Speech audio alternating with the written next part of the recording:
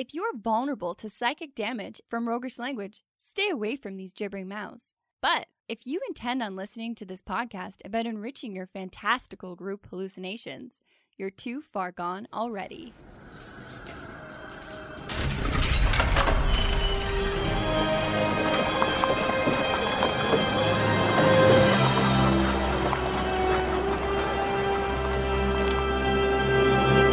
Your next game is going to be erratically fruitful and Weir's high. In this episode... Oh, that was... Wow. You want to take that one again? Not really. Okay. We find some answers to how can we reframe most GM mistakes as opportunities? Ooh. And what can we do to get back on track after we make actual mistakes? Just keep rolling. And is there a new horror tabletop role-playing game that'll give me new ways to freak out my players? Maybe. Welcome to the Hook and Chance podcast. I'm Jordan. And I'm his brother, Travis. So have you ever done something as a DM that you knew you screwed something up big time, and then you're sitting there in it, and you look up, and you see 12 eyes on you, and you start to get the sweats, and your brain goes blank, and your bladder fills up, and you say, break time, gotta go bathroom. And then... Just make up some excuse. Yeah. My aunt is texting me. I have to go now. I must get out of this room so I can think for a second. Well, without diving into too much of the existential dread that I just live in every day, every game that I play, I go, man, I fucked that one up. Hope no one noticed. So what we've learned to do is just move through the fuck-ups. Well, I think we all have really good examples of this. We could probably summarize this whole episode as just, you're doing the best you can. Yeah. You're trying. You're making mistakes. And if you're not making mistakes, then you're not trying hard enough. And you're not necessarily learning. So keep making mistakes. But how do we move on from those mistakes? How do we keep rolling? What practical thing can we do to just keep moving forward? And to me, it's just having that quick conversation with yourself about, okay, it's fine. What can we do next? And I know you and I both have great examples of times that we've really screwed the pooch. We've really messed up. So, and it can feel irreparable when you do it in a game. I'm never coming back to this. I guess we cancel the game forevermore, and these people are no longer my friends. I can't face them again. Pretty much. Well, what was the biggest that you ever made? The biggest mess up? Well, the one that comes to mind from one of my campaigns was when I had first discovered the super powerful artifacts that exist in D&D. And as a new DM, you're like, oh, yeah, that's got some juice to it. It's funny that there's always a moment where you're flipping through the book and you're just like, oh, that's neat. That's neat. That's also neat. And then there's always a moment where you go, oh, I can use these. These could be in my game. I can actually put this item in my game. That sounds cool. But it's almost like a trap that D&D is setting for you. It's like, don't use these in your game. So yeah, I had a group of like level 5 players going through the Underdark, and there was demon lords involved in this campaign. So I thought, okay, well, let's throw in the Staff of Orcus to the story and have them transport it to somewhere safer and figure out what they can do with it. But not touch it. Yes. Because if you touch the Staff of Orcus, you are immediately forced to make a ridiculous save or die immediately. And even if you make the save, you take like 50 damage. Yeah, you take so many dice, I forget. Yeah, it's crazy. But so I thought, nobody will touch it because I'll warn them that it's very dangerous. But of course, my players were idiots, as so many are. One died. One got immediately discombobulated and ripped from the reality of the world. Yeah, turned into dust.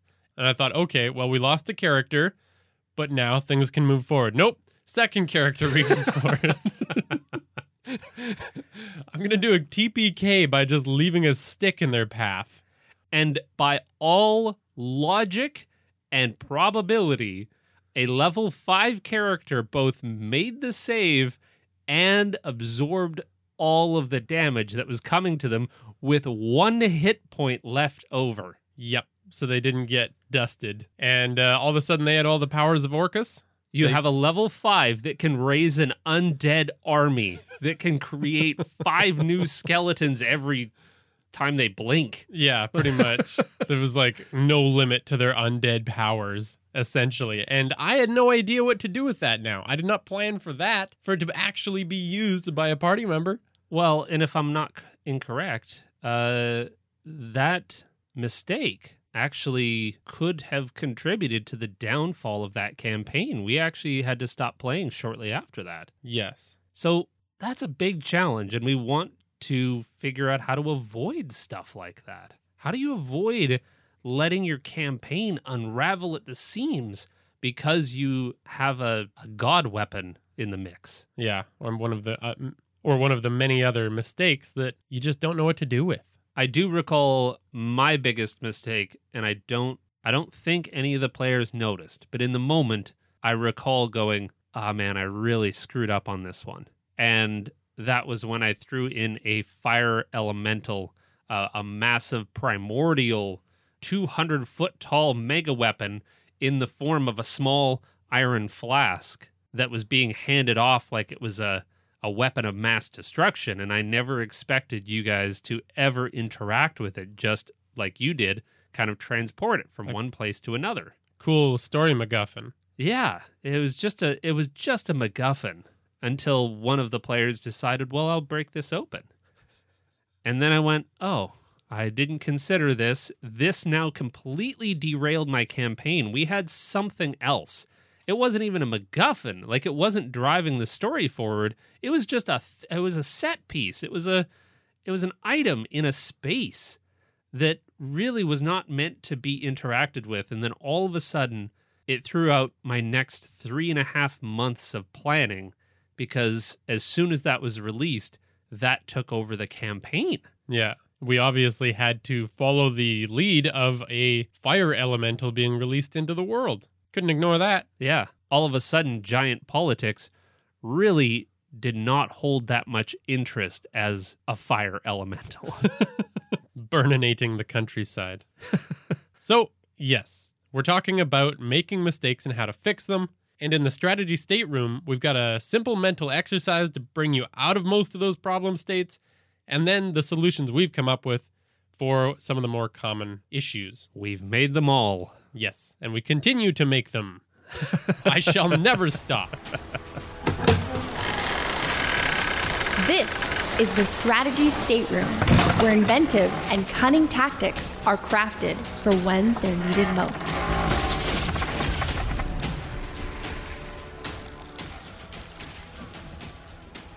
All right, so when you run into any kind of a problem, I think there's a few quick steps you can take to pull yourself out of that problem. All right. And the first step is to get everyone on the same page before the problem erupts. The second is when it does erupt, to determine if it's actually a mistake or just something you can work with. Okay. And the third, if it is actually a mistake, just undo the effect caused by the mistake. Well, one of my observations is that those steps sound surprisingly simple, so maybe you can take me through those in a little bit more depth, because I'm sure it's not just as easy as undo the effect. Oh, for sure. Absolutely. All right. So let's dive in. So part 1, get everyone on the same page. What does that entail in your view? Well, to me, it starts with, of course, if you're doing a campaign or anything longer, a session 0, where you establish that you're not the world's best dungeon master, that you're still in a learning process as well. And if we can agree that everyone's in a learning process, then we can respect each other when we make mistakes. We're not trying to hold each other on these pedestals and catch each other when we're making mistakes. Well, the game of D&D kind of sets up that premise. So you're kind of working against that. You've got this all-powerful dungeon master and then the lowly, pitiful players who are there to absorb your stories. I control you. And that's already kind of doing a disservice to what we're really trying to do there, which is we're all trying to engage and entertain one another. Encourage each other down whatever path they're going and stuff like that. And if you're a player, believe it or not, you're entertaining the DM. So everyone's entertaining each other. Everyone's in it together to tell a cool story. And then in putting yourself on that equal level as the players, you also want to ask for feedback. This is such an important point in that if we're going to ever grow, we need to not only receive feedback, analyze what we're doing, and then decide on a different path or some different changes that we can implement in our next game. And if we're not doing that, we're not learning and we're not growing.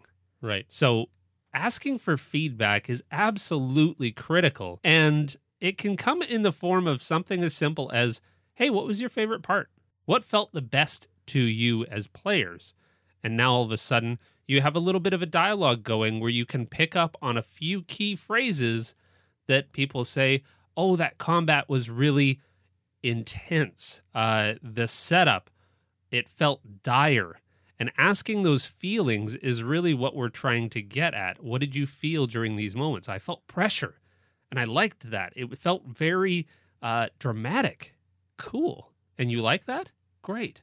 I'll start working on more dramatic scenarios to try to create those environments. And of course, the flip side is also true. If you've got players that are actually looking to improve the experience, asking, what was your least favorite part? Well, honestly, it was kind of, I didn't know what to do when we were left alone in the manor. Didn't know what direction to go. Okay, so maybe a little more story direction next time. I can work with that. Totally. And the players are not exempt from this. Asking other players for feedback on your character. How do you think my character is coming across right now? This is a really interesting exercise that you can do if you're a player with other players, is just, what is the core of my character and what kind of vibes is this character giving off? And they might not be what you intend. This is kind of like that exercise in like personal growth, except we're twisting it and in a weird way we're using it for fictional characters. But having other people's perceptions of you versus your perception of you and what you're thinking that you're putting out there could be completely different. So if your character is supposed to have kind of a strong, you're a paladin, you're brave, you're confident, all of these other things, well, your actions in the game might not really be conveying that. So it's always a good way to kind of check in and recognize where you could potentially be playing those up. Or the classic, your character's supposed to be a brooding type, but nobody knows that because you're just quiet. You just seem quiet. Exactly. Just silent for the entire game. Yeah.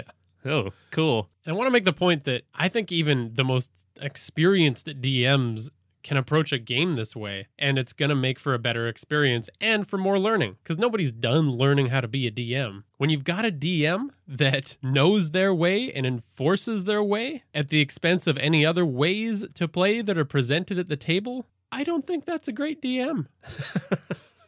You don't say. Well, to your point, we all have to actively learn how to play this game better because none of us took D&D as an elective in high school unless you went to a really cool high school. Dang. If you did, tell us where. Where was that? And then I'll do like a Drew Barrymore thing where you go back and you pretend to be a high school student. Cool. Let's I think both that's do just it. weird. Nah. But we do have to own our own learning and get everyone on the same page, set that expectation for what the game is, set the expectation that we're going to constantly try to improve this story as we're playing it. It's kind of like building the car as you drive it.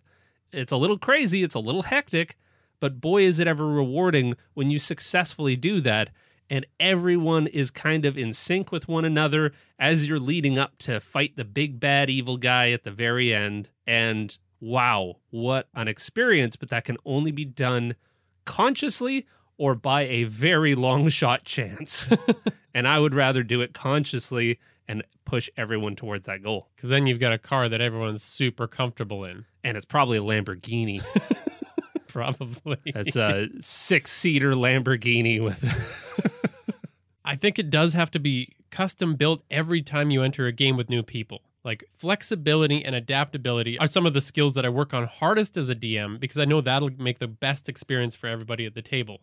Like no two games should ever be alike. Fair in enough. my perspective. I think this is something that I need to personally work on because I definitely have my brand of DMing. And that's fine, but like you say, if you're playing different games, you're going to get different players.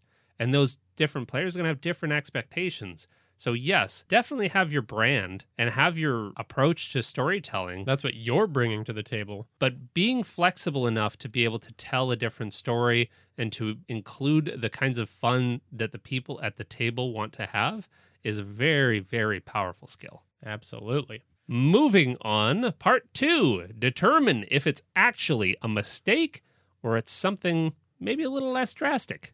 Yeah, I think the first part of this for me is dropping my ego. Because if you're the only one that sees that mistake, it's probably not a mistake. When I learn guitar and when I see other people learning instruments, there's always this mindset of like, oh, I'm going to play this song. I've never played it for people. And you start playing and you miss a note and then you stop and say, I'm sorry, I screwed that up, everybody. Let me start again. Nobody cared.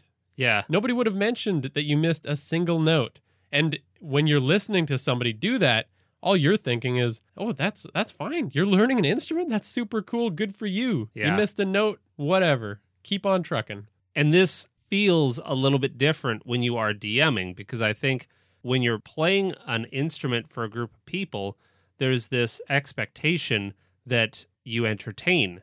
And with DMs, you're doing exactly the same thing. And there are kind of two reactions that you wind up with. It's either that reaction of stopping and going, oh shit, I screwed up. I didn't do that right. Or there's the, I'm going to try and move past this and hope nobody noticed and try to sweep this under the rug. If anybody calls me out on it, I'm going to get really defensive and I'm going to say, no, I'm the DM and you listen to me and shit. And now all of a sudden you've got this weird dynamic that's happening at the table. So I don't know, how do we really combat that? And I think, your suggestion of just dropping the ego, letting it go so that we can all learn from mistakes and we can just own it in the moment too. Yeah. So this is actually a magic dagger that kind of cuts both ways. The players can often be the ones to make mistakes as well. And not just owning up to some of the mistakes that we make, being open to retconning stuff that has been established in the game, saying, that doesn't really work with my character. Can I take that again? Like, that's okay. Not being satisfied with a particular encounter with an NPC or somebody else within the party, and not being able to just stop and say, you know what? I think this would be better. Can we take that again? Weirdly enough, that's totally okay. You're playing a fantasy imagination game. You can do whatever the fuck you want. Yeah. So not doing this means that we create this environment where everyone, including the DM and the players, are all afraid to make mistakes.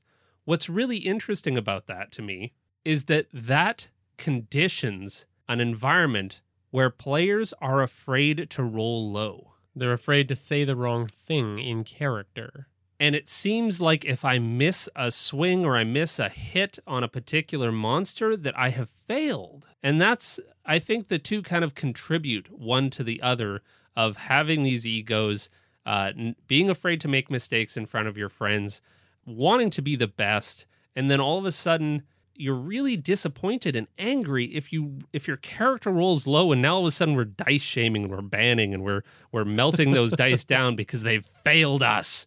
And it's the failures, that's the interesting bit, both in the story and in the growth of you as a player or a DM. So, yeah, seeing most mistakes as something to be embraced, celebrated, and rolled with to see what happens after it from all perspectives. Yeah. And this is almost big enough to be its own episode. But if the players do something you hadn't planned for, that's not a mistake. That's a feature, not a bug. That's a statement that I totally relate to, yeah. When the players take it in a different direction, that means that's kind of the area that they're interested in. And this can sometimes, like it did with me, and the example of the fire elemental that all of a sudden completely changed my campaign. I wish in that moment that I had future me standing over my shoulder saying, just roll with it. Yeah. The players are less interested in giant politics, go figure, than they are in this massive, crazy, terrifying baddie that's looming over the horizon and burning countrysides. They want to take that down. Just go with it. And guess what? Even though it's going to be a lot simpler to just have them chase the fire elemental, it's okay. Even though you've got all this stuff planned for the giant politics, nobody wanted that. This, without going too aside from our topic, this is really what you and I are trying to do with a lot of our resources that are in the resources section on our website, is we're trying to create an environment where there are simple resources that can help you whip stories together really quickly and easily, rather than feeling like you've invested 30 hours in the story that happens after this point. That you're going to be robbed of if you allow flexibility. Exactly. And I've learned the hard way. I hope you don't have to as well. So that's why we're kind of doing this, is because there's so much opportunity in what players want to go and do. So let's just go and do it. Loose, keep it flowing. And the last point before we get into what actually defines a mistake that you have to fix is to keep perspective. So in the setting of Dungeons and Dragons, mistakes carry very little weight. Like if everyone respects each other, the worst thing you're going to lose is some time or a moment of disappointment. You're not going to lose somebody in a scuba diving accident, or you're not performing heart surgery on a baby squirrel. It's okay. Wow, that is dire. No, to go back to your example of the staff of Orcus, to fix that whole scenario would be just a quick sit down with the player to say, hey, I probably should have anticipated you actually making that save. Do you mind if we retcon some of the abilities? I'll still give you the staff, but there's some abilities that I want to counter just because I'm afraid that they're going to rob of some of the fun. Yeah. And that's an okay conversation to have. If I'm not mistaken, you actually had that conversation with the player to say, hey, can we back off on some of these abilities? Maybe you're not strong enough to wield the full power. You found some different ways around that very challenging scenario. Yeah. Heavily modified the staff so that it had a lot of drawbacks, but a lot of strengths as well.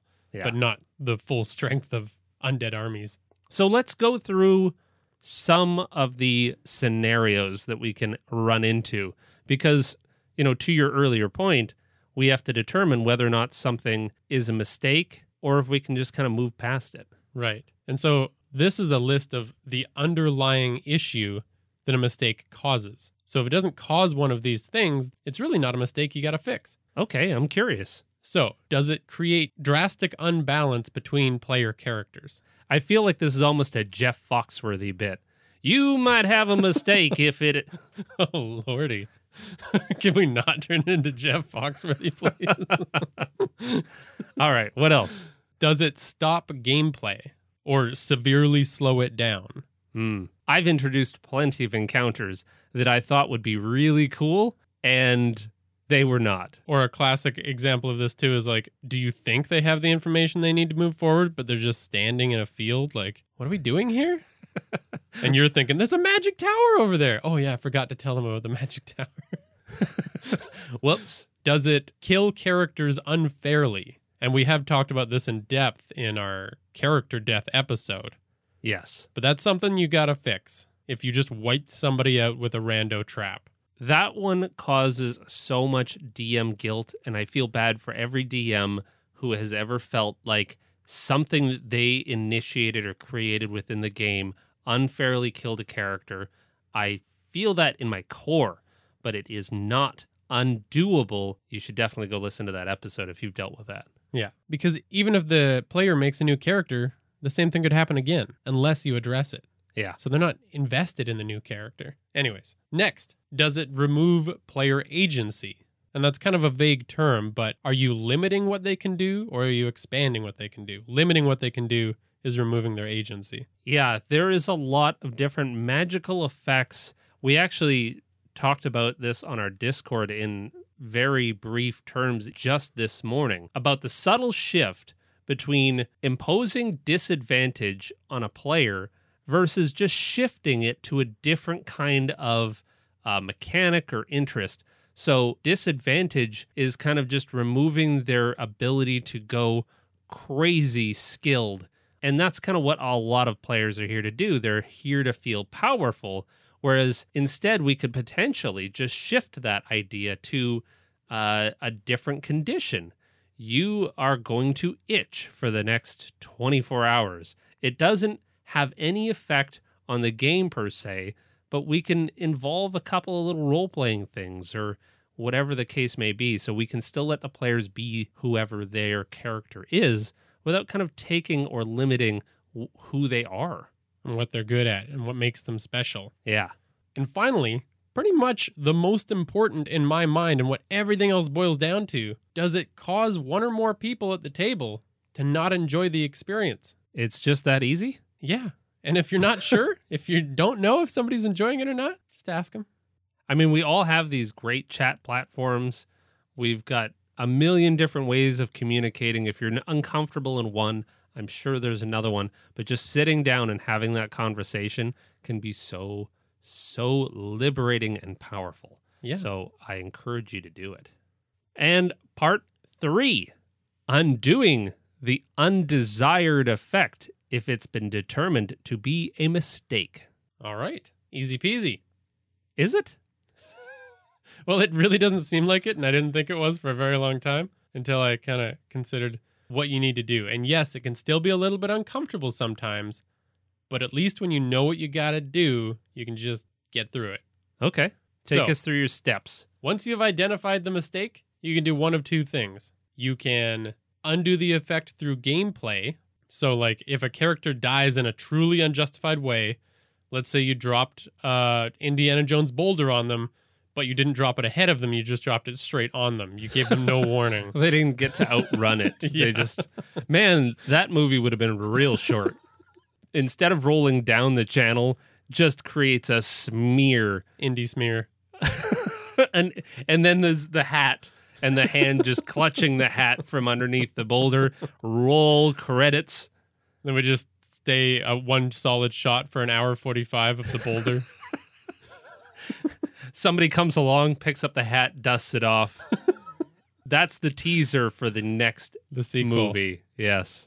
That'll be good. But yeah, so that's going to make whoever's playing Indiana Jones very unhappy. Sorry, I took us on a weird tangent there. That's I all right. apologize. I like them. That was a mistake. And I fixed it.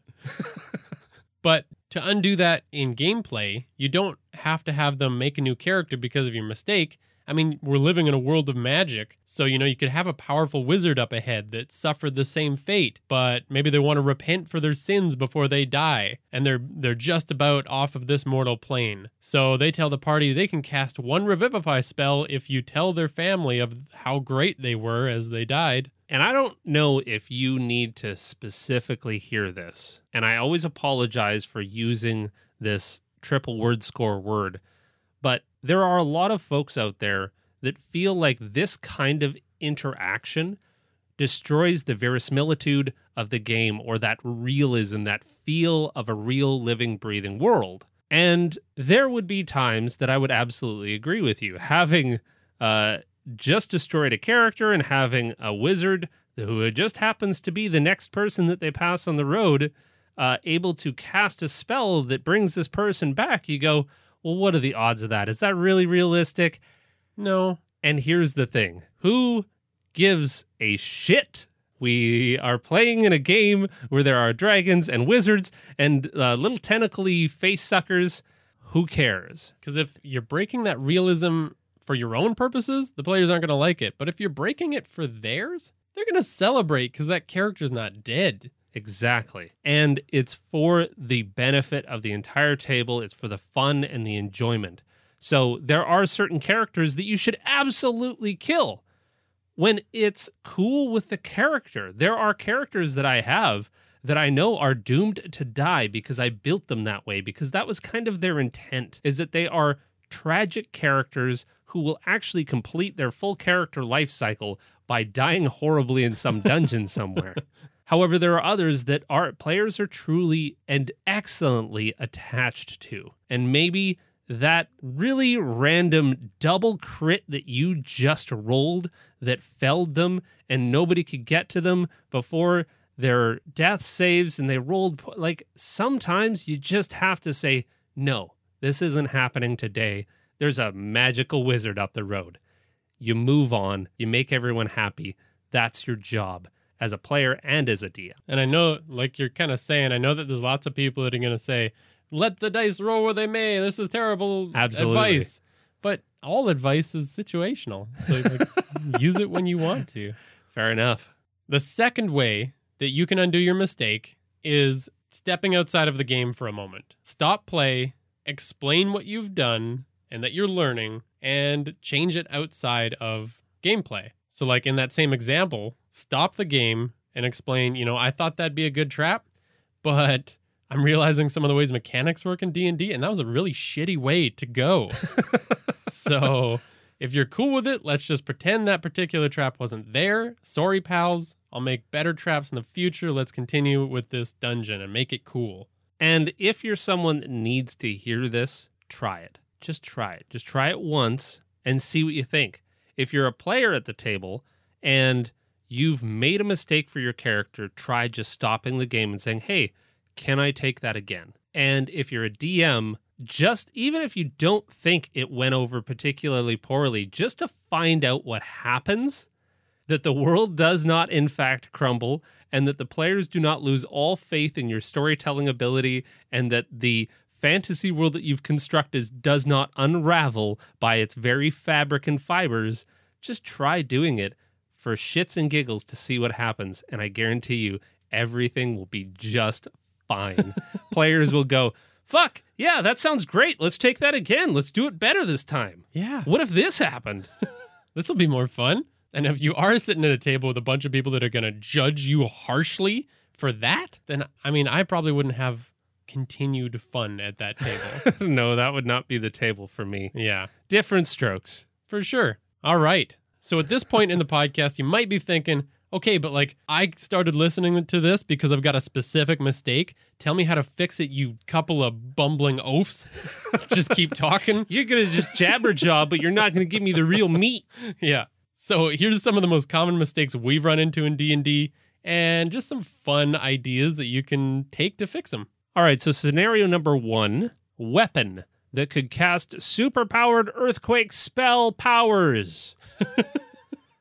Well, yeah, there's few situations that an earthquake makes better. I've literally done this before. I've given a player a wand that could just cast shatter at like a crazy level, and I went, oh no, I've made a mistake. Yeah. How do we fix it? Big ol' F up. So, first, resist the urge to just have an NPC steal it. You don't want to rob things from your players. Or have them like break with no apparent reason. Yeah. Don't just like remove it quickly, because that feels kind of rough as a player. They'll feel cheated, and at that point, it's better to just use our option B from earlier and have an out-of-game conversation. But what you can do is have the character unable to wield such power quite yet. You can take a look at whatever super-powered magical item you've given them in-game and make it scalable. Break it into the levels and then give them a chunk of it each level up. Yeah, if it's not world-ending, then you can still have that nice sit-down convo and go, I'm still going to give you this. Yeah. I'm just going to give you this over time. Your player is going to learn to use and wield this awesome power, and there will be an eventuality. We all look at our 20th or 18th level abilities and go, damn, I'm going to be a super badass when that time comes. We never get to play to level 20. Admit it. How many characters do you have that are actually that level? Because I'm a stingy-ass DM with level ups. He does not give out a lot of experience points. You can also make the item upon closer inspection to need some work before it's fully functional. Oh, that's a cool idea. If you're playing a game that's open to side quests, that's a great way to have them go on a little journey. Or you could have a powerful NPC offer the characters something that they might value even more, but won't have that same overpowering effect that unscales the players. That's a really neat idea, and that's why you need NPCs that the party cares about, so that some random big bad can kidnap one of those NPCs and say, you know what I've always wanted? A wand of earthquakes. Give it to me, and I'll give you your There you go. precious niece. Or, having characters that have meaningful goals is also a really powerful part of this puzzle, because if you then have an NPC offer a character their goal or a huge step towards it in exchange for that magic item, they might just take it. You know it. So what about an off-balance encounter, like an encounter with a 500-foot-tall fire elemental? Whew, that's toasty. Well, you could have the fire elemental make a huge ring of fire around the party and capture them. If the party insists on chasing it and fighting it, then turn it into a prison scenario, which we've done many times. And as much as I think I've done this with these same people, they always seem to enjoy it. Yeah. It's always a good adventure. It's better than dying. I think we look at a lot of D&D monsters as there only being one outcome, the death of the players or the death of the monster. Right. And that's simply not true. When you're dealing with the smart enemies, we're talking prisons. But when you're dealing with the creepy monsters, we're talking string them up by webs from the ceiling. There's a lot of different concepts of a prison that you can work with depending on the enemy. Sure. Of course, you can also have the creature fight to a smaller percentage of their hit points and then flee, because as Jordan, when I'm half alive, I usually don't want to get stabbed again. Have you ever been half alive? You're like, oh, damn. I better finish my mail route because I'm half alive. I better keep going at this. Do what I'm doing. Good God. No, you go home. Call in. I go home when I get a scratch. Yeah. When I have an upset tum-tum. I leave work. I don't keep trying to hack at the adventurers. think you took the day off early because your finger hurt the other day. Yeah. You can allow the party to find their weakness. If it's an enemy that's not absolutely crucial to the story and you just whoopsied a super powerful creature and things are not going the party's way, just expose a weakness. That fire elemental's eyes start glowing as you take down some HP. I was going to say exactly that. This is one area that we can borrow mechanics from video games Yeah. and just show with a very, very quick roll. Hey, players, roll an investigation check. You notice that there is one area with a missing scale and Smog is weak there. That's exactly what Tolkien did. He was just exposing a weak spot because he knew that he created a monster that was unkillable. By the average citizen. Yeah. You could also let the party find something environmental that'll help as a weakness, like a teetering pillar or a loose chandelier or a raging river. This makes it so that the players are still conquering the enemy just in a creative way rather than a how many times does it take me to stick this thing with my dagger kind of way. See, I love that so much because you don't even have to rob the players of their final death swing. But if you collapse the roof on the big bad that you're worried about your players being able to kill, that does the majority of their damage. The player that made the shot feels like a badass and super smart and mega situationally aware. And then, of course, you still get the paladin who, when the monster comes and starts to crawl out of the rubble very dramatically, the paladin still gets to walk in there and take the final swing. And now everyone feels like they've still bested that monster. Yeah. That you were like, oh shit, it still has 200 hit points and they've got 2 party members down. Exactly. It can feel like a glorious moment still. What if a monster is too weak? Well, this one's a lot simpler to me because if it's the first time you've done this, you can just describe how epically the party destroyed that enemy. And I guarantee you the players are going to have fun with that. If you've created an underpowered encounter for them, it's fine. Just run through it and let them decimate. A lot of D&D is about contrast. And I used to do this with you guys in our game is I would do 1 to 3 encounters where you could just mop the floor just after a level up too. It was always a great way to test your abilities is to come across a group of bandits. Yeah. Even though you were on the tier of fighting dragons, you were still coming and finding bandits that were harassing some traders. And then all of a sudden, you get to mop the floor with these pitiful peons and use some awesome abilities knowing that you had a long rest ahead of you. You could just use all your highest level spell slots and destroy people in Inferno Fire. And you make a great point. I was able to test out my new abilities in a way that wasn't like, I'm going to die if this goes poorly because I'm up against a dragon. Yeah. Like you can play around a lot more with your character's abilities in those kind of fights. And then, on your next encounter, you just keep tweaking and try again. Yeah. Not the end of the world. Throw something big at them. So what about not enough info for the party to make fun decisions or informed decisions? Well, I find myself falling into this trap all the time, and it's the curse of knowledge, I think it's called, is when you think others know what you know, and you're just sitting there holding on to it. So always just be ready to dole out more information in any way you need to, because that'll get them thinking and moving the plot forward. I think it's important to do this even in the introduction to a game. Like, even if you're planning a sandbox game where the players are going to be able to go anywhere and do anything, you kind of need to give them some kind of a starting point. Because I've attempted this a few times where I just say, okay, you're in a space, you're in a tavern, you're in a party. What do you do? I don't know yet. Like, what? I don't... Give me a little more. Yeah. Like, Yeah. every party I've attempted this with has needed more than that to get moving and get the story cooking. And this also happens when you've got like a mystery or a puzzle and things are starting to drag. Well, just start trying to pepper in more clues. Give them more information. 9 times out of 10, this results in a happy party because they're actually playing the game again. They're not just sitting there scratching their heads. And this goes back to the whole breaking the realism thing.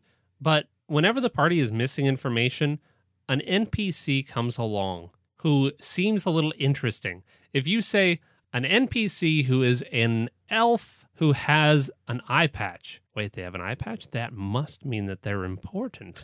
I will talk to that NPC. You've described them in more detail than just saying an elf walks by. Therefore, they must be here for a purpose. Therefore, I will ask them what's going on, how they're doing. I'll ask them a few questions. And then that NPC knows exactly what the players need to know to move forward. Yeah. And who knows how they know that? Their uncle told them, they read it in an old book. They saw it scrawled on the walls of a bathroom. Who cares? You can make up anything at that point. I guarantee that the players feeling that sense of, oh, cool, now we have direction, will override the, wait, how did they know that in the first place? Like, they're not going to nitpick this. Yeah. They're just going to move along with the story. And if they do, just laugh it off. Keep things rolling. A really important point that came up in our Discord was you've made the mistake of making the party secondary characters to your super badass NPCs. And this starts happening when you have an idea for a character in your head as the dungeon master, and it starts to become so cool that you realize they should maybe even become a part of the party. And since you're the DM, you can do that. You're all powerful. So you put them in and you start having them drive the plot. And then everyone's just watching you play with yourself. Rough. Not fun. So resist the urge to do this. Always make sure you're making the players the heroes. And if you're going to make a really cool character, have them support the party. Never outshine them. Well, and I think you could also undo this very quickly and easily by undermining that character. Their abilities and their coolness is all a facade. Ooh. They start screwing up royally. You make them the laughing stock of the party, and now the party feels way more powerful. This person was somebody who was exuding all of these qualities, but it turns out they couldn't back up any of them. Nice. Yeah, that'll satisfy the hell out of somebody. All right, so the last one, you've put together a group that likes very different games. This one's a tough one for me. It's painful. And it's another huge reason that we talk about the session 0 so much. It has to be a solid session where expectations are communicated and agreed on. Yeah. The game style, what kind of challenges you want, how much combat versus how much role-playing you really want in the game has to be communicated from the get-go so that you can weed out any players who might realize that this is just not the game for them. You can allow them and afford them the opportunity to self-select and say, you know what, this isn't the game for me, or they reconcile and go, this is the game, I'm happy to put up with what is a 5-1 vote for the type of game that we want to play. It's up to them. And yeah, there's really no tricky solutions. If you do find yourself in this situation, you're just going to have a straight up chat with them and either part ways or find a way for them to not be bummed all the time in this game. I really don't know if there is a question that is asked more on social media than this player really isn't jiving with the group, whether it's a problem player or they just don't like the style of the game or they're just trying to do something different. This is one of those things that transcends D&D, and it becomes just have a sit-down conversation and go, what do you want from this game? And this is what the majority of players want, and maybe this isn't the game for you. We don't have to stop being friends. I can tell you that I've had to have this conversation before with some friends. It is rough. It's not a fun time, but it's all the better for it. And very similarly to my challenge earlier, try this. If it ever happens to you, try it. And I promise you that it will come out much better than you anticipated. It might not always be great, but it will be better than you thought it would be. We're not friends anymore and I divorce you. And I'm going to key your car. It doesn't have to be that way, and it usually isn't. But I think it's the most commonly asked question because everyone's looking for an easy answer, and there just isn't one. No. Just got to have it. All right. So we didn't give all brilliant tips. Ending on a down note. There's some problems that just cannot be fixed in the game. You just have to have a conversation and fix it. To recap, first step, get everyone on the same page about the game you're playing. The second step, determine if you've actually made a mistake or it's something you can adjust on the fly. And the third step, undo the negative effect. Well, fine then. Let's not end on a downer. Let's go to an upper of... Do some drugs. No, Jesus. That escalated very quickly. I was going to say, let's go to the Temple of Inspired Hands where we can talk about a really cool new RPG that Jordan and I are stoked on. This is the Temple of Inspired Hands, where amazing products and revolutionary ideas are brought to light. Okay, so you're our resident Kickstart finder. So I've got a problem, all right? I browse Kickstarter a lot. There's some cool shit. And what I hate most about it is that, oh my God, this is so cool. I love this. I wish this was a real product. Hell yes, it should be. I'm going to back it. 1 year later. Yeah. It's so, I'm going to give money now for a product that I don't get for another year. Damn it. It's almost like a present when it finally does arrive. You've completely forgotten about it. Well, here's the kicker. So you either have about 10 days upon the release of this episode to back this, or you can check back in a year when it actually becomes a real product. But Shiver on Kickstarter is so freaking cool. So if I'm correct, it's a new system, a completely standalone tabletop role-playing game, right? Yep. And what's it about? Well, you and I love us some horror. Indeed. And horror systems and ways of playing tense, scary games. Well, Shiver aims to answer that question. And I'll tell you what I love most about it. And it's only because maybe there's a little bit of ego in here. But I feel like Shiver supports a lot of the points that we've made in the past. Ooh. So let's start with horror. The cool thing about this system is that it's mega flexible. You can download the primer, the quick start guide, and it's a very, very flexible system that can take place in any timeline, any setting, anything you want to do, it has rules for. Wow. So theoretically, you could even run it in a very D&D world. You could run it in a D&D world. You could run it in a modern world with shotguns, trying to take out a Jason-like character. You could basically make a spacefaring one where you're Ripley taking out the aliens. Whatever genre you want to do, Shiver will support. Cool. It's already funded, so it's going to be a thing. And why it came to my attention and why it resonated so deeply with me is that the system uses archetype roles. So let's go through a couple of them to give you an idea as to what I mean. We have used this concept before. Think of any horror movie that you've ever watched in the past. You've got the warrior. Sometimes sheer athleticism and brute force are the edges you need to escape or fight your way free. You gotta stand behind that character for sure. You've got the maverick. From dashing spies to roguish rebels, they possess an array of specialist skills that may fall outside the realms of normality. The smart one. You've got the smart one. You've got the socialite. You've got the fool. The quippy, dopey, maybe very lucky. Nice. Oh, I love it. That's despite themselves.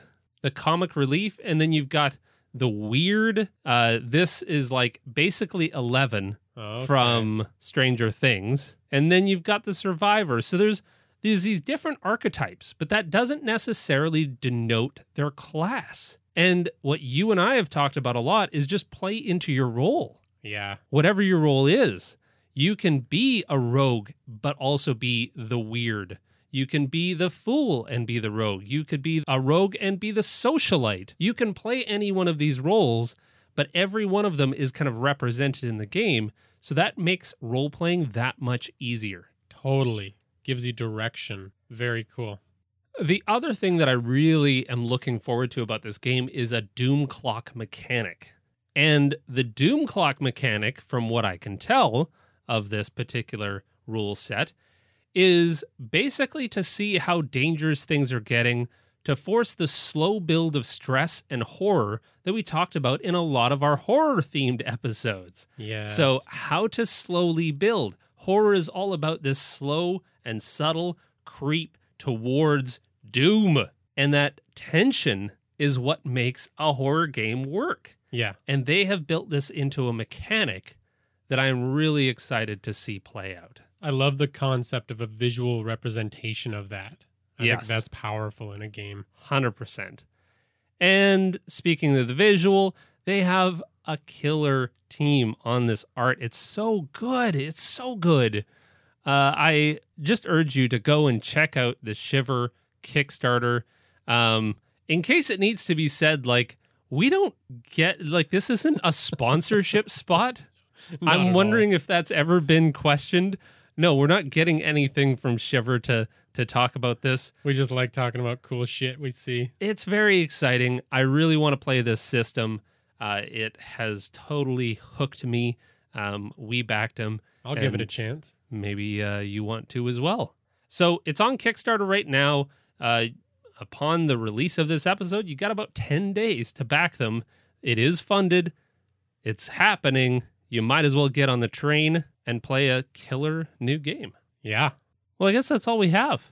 I hope we've helped. I ran out of shit to talk about for once. Whoa. I mean, we could keep going, but for your sanity, we're going to wrap it up. Hopefully you took something away from making mistakes and you can be a little more confident in your games. Thank you so much for joining us for this episode. Check out our Patreon. Join us for some of our Patreon chats. Join us on our Discord, because it would be great to have you to talk about what's going on in your game. We actually just finished a really cool session last night. It was one of our best ones so far, where we just sat down with some of the folks on our Discord. We have our Discord open chats, and then we have our patron exclusive chats. And both, we just aim to bring a really specific, hey, I've got this challenge right now. And that's the thing about DMing or being a player, is that you can't always openly talk about the stuff that is happening in your game, or the direction that you want your character to go, or the direction you want your story to go with the other people that know about this stuff and have the context. So it's always great to join a group of people that you can bounce ideas off of. And man, there's some brilliant minds that are hanging out on our Discord. I love the perspectives we get there. And yeah, we want your perspective as well. And you can also contribute to the show because we often pilfer brilliant ideas that we see there with attribution. Yes, we do. Hey, and another thing before we go, if you've enjoyed this show, try writing a review. What? Just hop onto that old Apple Podcasts. But it takes too much time, I say. We'd We'd appreciate it. We absolutely would. So much of our heart and soul and any other organs. Ugh, gross, sticky. Yeah. Not okay. But absolutely, hop on there, share a review, share your thoughts on the show. It really helps us grow. It really helps for the visibility of the show, but also what helps with the visibility is you just telling a friend at the table saying, hey, maybe we can all learn together. Yeah.